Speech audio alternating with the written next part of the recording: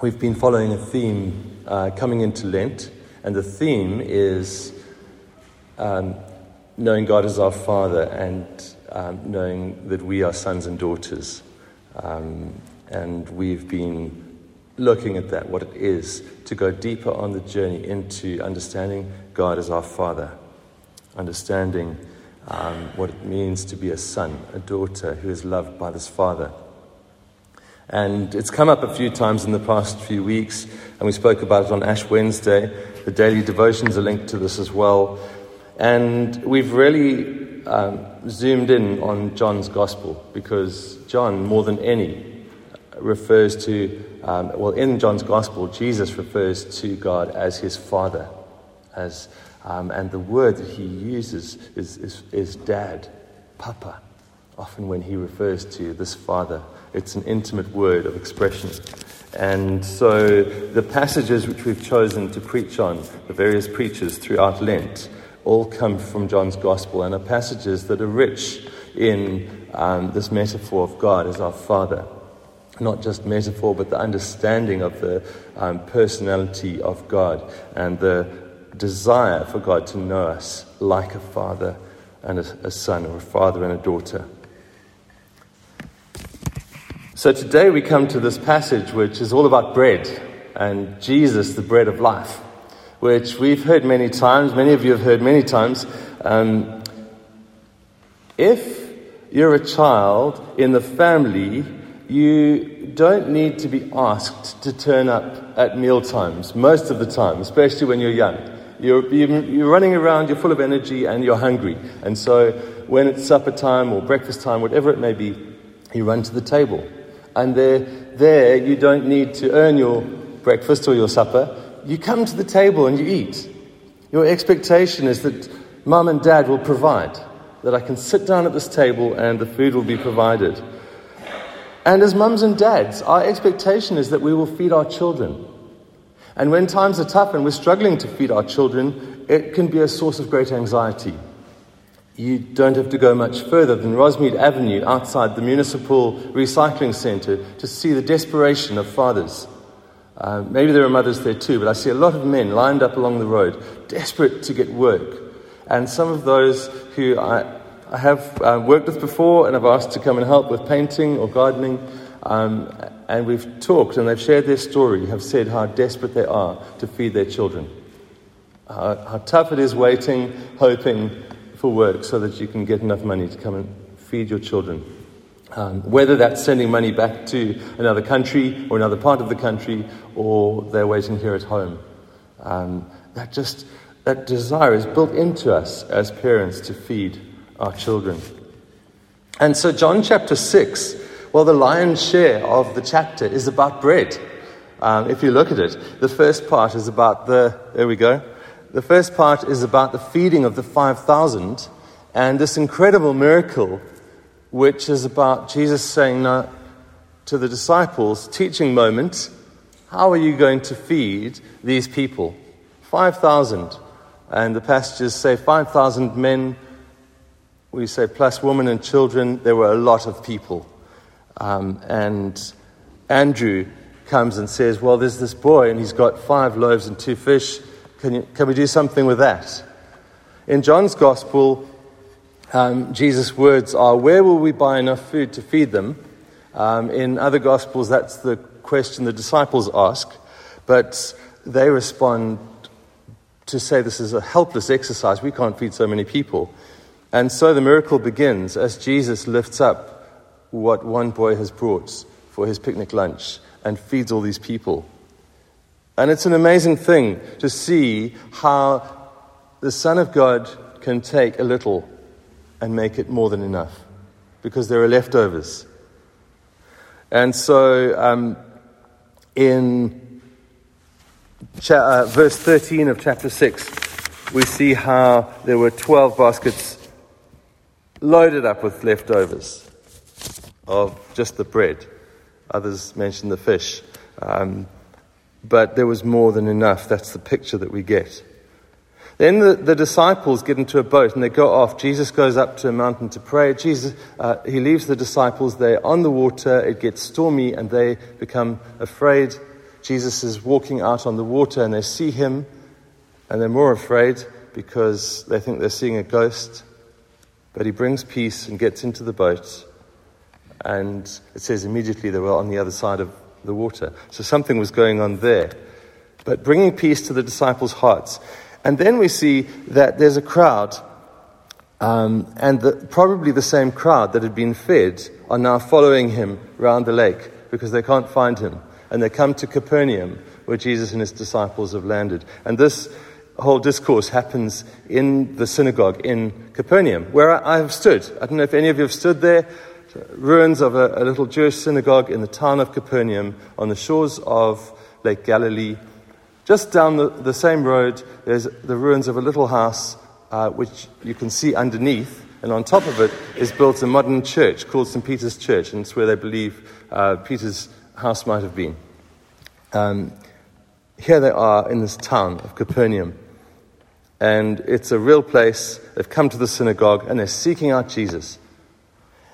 And Jesus' response is, you're looking at me not just because of the miracles and the things I did, the healing, which is why it says they followed him to be fed when he fed the 5,000. He says, you're coming to me because of the bread. You're coming because you had food in your stomachs, and now you want something more. And there's this whole discourse about Moses, and he provided the sign, and there was manna in the desert, enough for every day. And Jesus says to them, well, don't look to Moses. He's not your father. My Father is your Father in heaven, and he gives bread that gives life to the world. And they say, yes, please, we want some of this bread. And then we come to this sets the scene for Jesus, who says, I am the bread of life. Now, this is one of 7 declarations that Jesus makes about himself.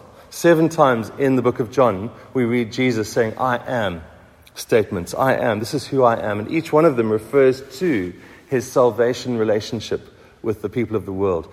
God's desire to save people. I'm the light of the world. I'm the salt of the earth. I'm the bread of life. And bread is something we need for life. So let's just, if you've got it in front of you, that's good. John chapter 6, verse 35. No, I've got the light from the window. I think I'm okay. Thanks, Mary. And so Jesus says to them, verse 35, what I do need is glasses, but I'm doing okay. I am the bread of life. He who comes to me will never go hungry, and he who believes in me will never be thirsty. A passage which has spoken to the church again and again and again through the centuries of something of the desire of God to feed his people and meeting that need in the person of Jesus.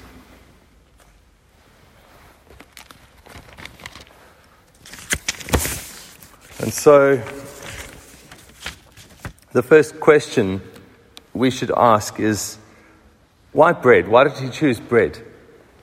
He could have said anything else. I'm the table of life. I'm the path of life. Another one we know is Jesus said, I am the way. He said on this occasion, I am the bread. Now, very much fresh in their minds was this feeding. And very much a part of their makeup as a nation in Israel was bread as a staple, an essential to be fed. You couldn't live without this. If Jesus had been walking on our continent, and down south, he might have said, I am the pap of life. If he'd been walking in Asia at that point, he might have said, I am the rice of life. He was saying, I am the staple. I am that essential thing, that without it, you're going to starve to death. He was also saying that the kind of hunger and thirst that you have is not the physical one. You chase after me because I fed you physical bread, but your need is much deeper. There's a spiritual need that I want to fill.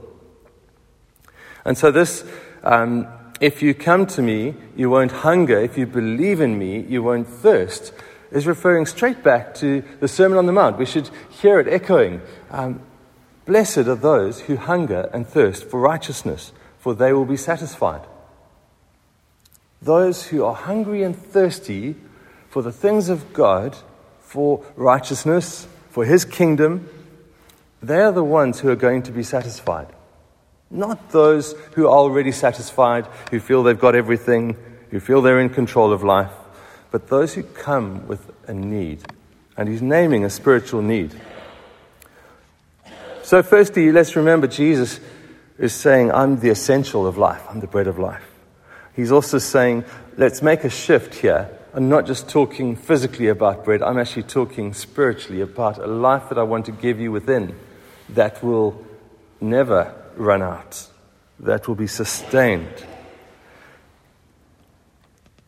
Also, He's making an I am statement. He's equating Himself to God. When God met with with Moses at the burning bush, and Moses said to him, who shall I tell the people that you are? He says, tell them that I am. I am who I am. This is the phrase Yahweh, which the Israelites came to know to refer to God. And so when Jesus used the words I am, there's strong indication here. There was offense, there was wow, there was shock that Jesus was claiming to be God when He said, I am the bread of life, equating Himself. But there was also an invitation to come and believe. If you were here on Wednesday and you had ashes marked on your forehead, you would have heard the words, turn from your sin and believe the good news. Throughout the Gospels, we see this in Jesus' invitation. Come to me. Come and believe. To the disciples, go and proclaim, the kingdom is here. Come and follow. Jesus is the one. This invitation to come and believe. To hunger and to thirst. So how? How do we do it? How do we receive this bread? How do we respond to the words of Jesus when He says, I am the bread of life? If you believe in me, you will not go hungry. If you follow me, you will not be thirsty. Well, part of the clue is in John chapter 6, verse 44. And as I pored over all these verses, there is so much not untangle, but to unfold before us, because there's rich message within this about the relationship between God and His Father. And in verse 44 of chapter 6, Jesus says this. He says, no one can come to me unless the Father who sent me draws them, and I will raise them up at the last day. No one can come to me unless the Father who sent me, who sent Jesus, draws them. So the first thing is that we're a bit helpless in terms of coming to God. We need Him to come to us first. We need Him to draw us to Himself first. And no doubt in all of our lives seated here this morning, we can recognize how God has drawn us to Himself, how the Father has called us to Himself and said, come, over the years. Through the testimony of a friend, through a moment when God provided, throughout our lives, in various ways, how the Father has been drawing us. And because the Father draws us, we can come to Jesus.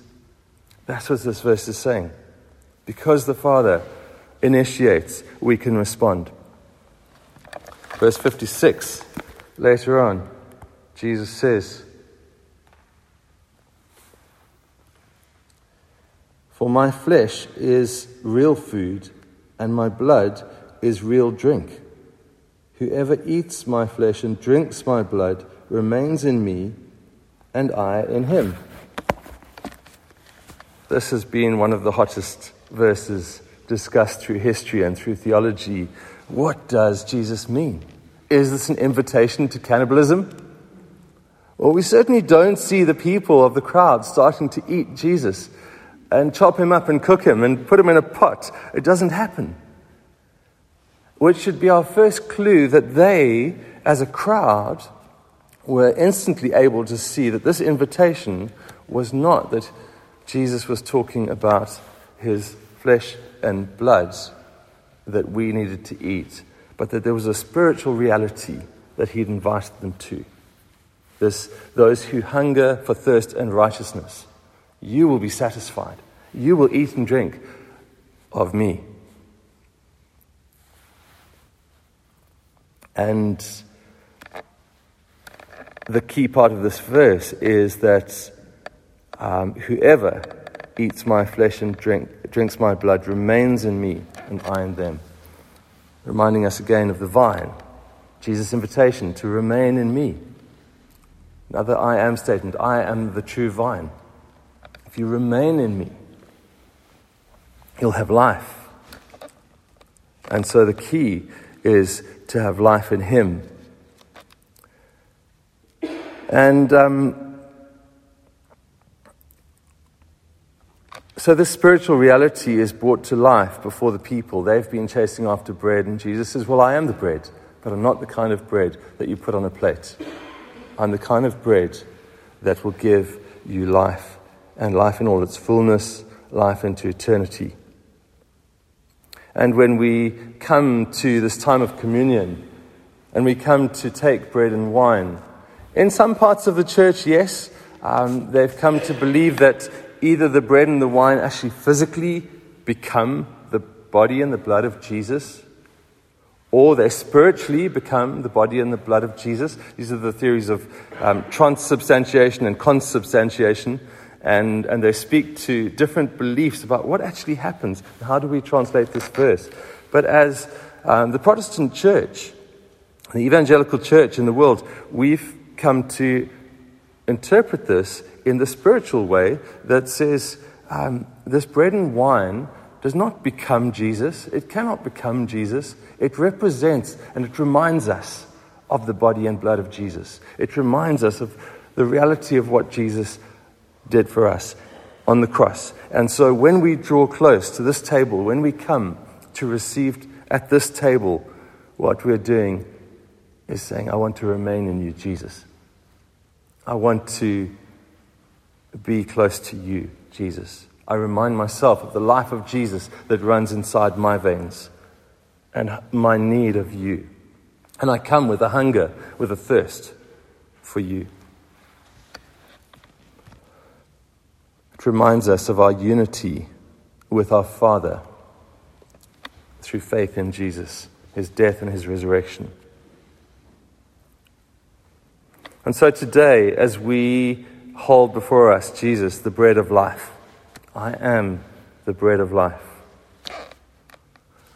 This is an invitation to remain in God through Jesus.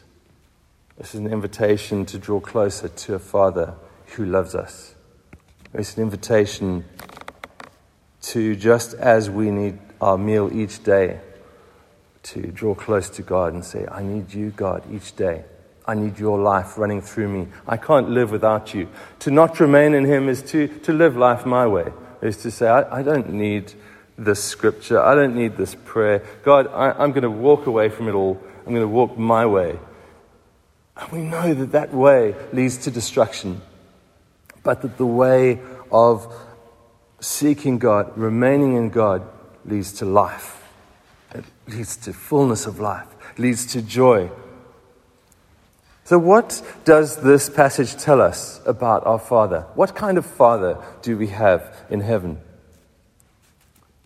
Well, this tells us about a Father who is generous to feed us, who is generous to see our need before we know our own need. It tells us about a Father who has more than enough for our need. Yes, physically, but also spiritually. He sees the need of our soul. He sees our insecurities, our failures, our wanderings, and he says, I know what you need. Come to me. This is a Father who loves us and calls us out. A Father who seeks us before we seek him. This is a Father who provided the bread on the table, just like you may provide bread for your children or grandchildren. He provides bread, and that bread is Jesus. He says, if you feed on this one, my son, you will never grow hungry or thirsty. You will be fed. Your spirit will be full, and you will overflow, and you will be a blessing. This is the Father who gives lasting life. And secondly, what does it say about us as sons and daughters? What kind of sons and daughters have a father like this? Well, there isn't insecurity at home. Will Dad make it today? Will he make enough money today to get enough bread to feed us? Or will I go to sleep hungry again?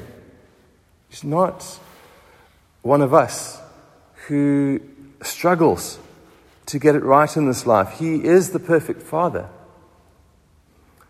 And please hear me, I'm not saying there's something wrong with the father that is struggling to provide or the mother who is struggling to feed her children. I really believe that God lifts them up above. He says, the widows and the orphans, these are the ones you need to love and feed. But he says to us, I'm your perfect Father, and I have more than enough for your need. And yes, he does want to provide for our physical need, but more than that, he provides for our eternity, and he provides now for our joy and our peace and our life in his presence.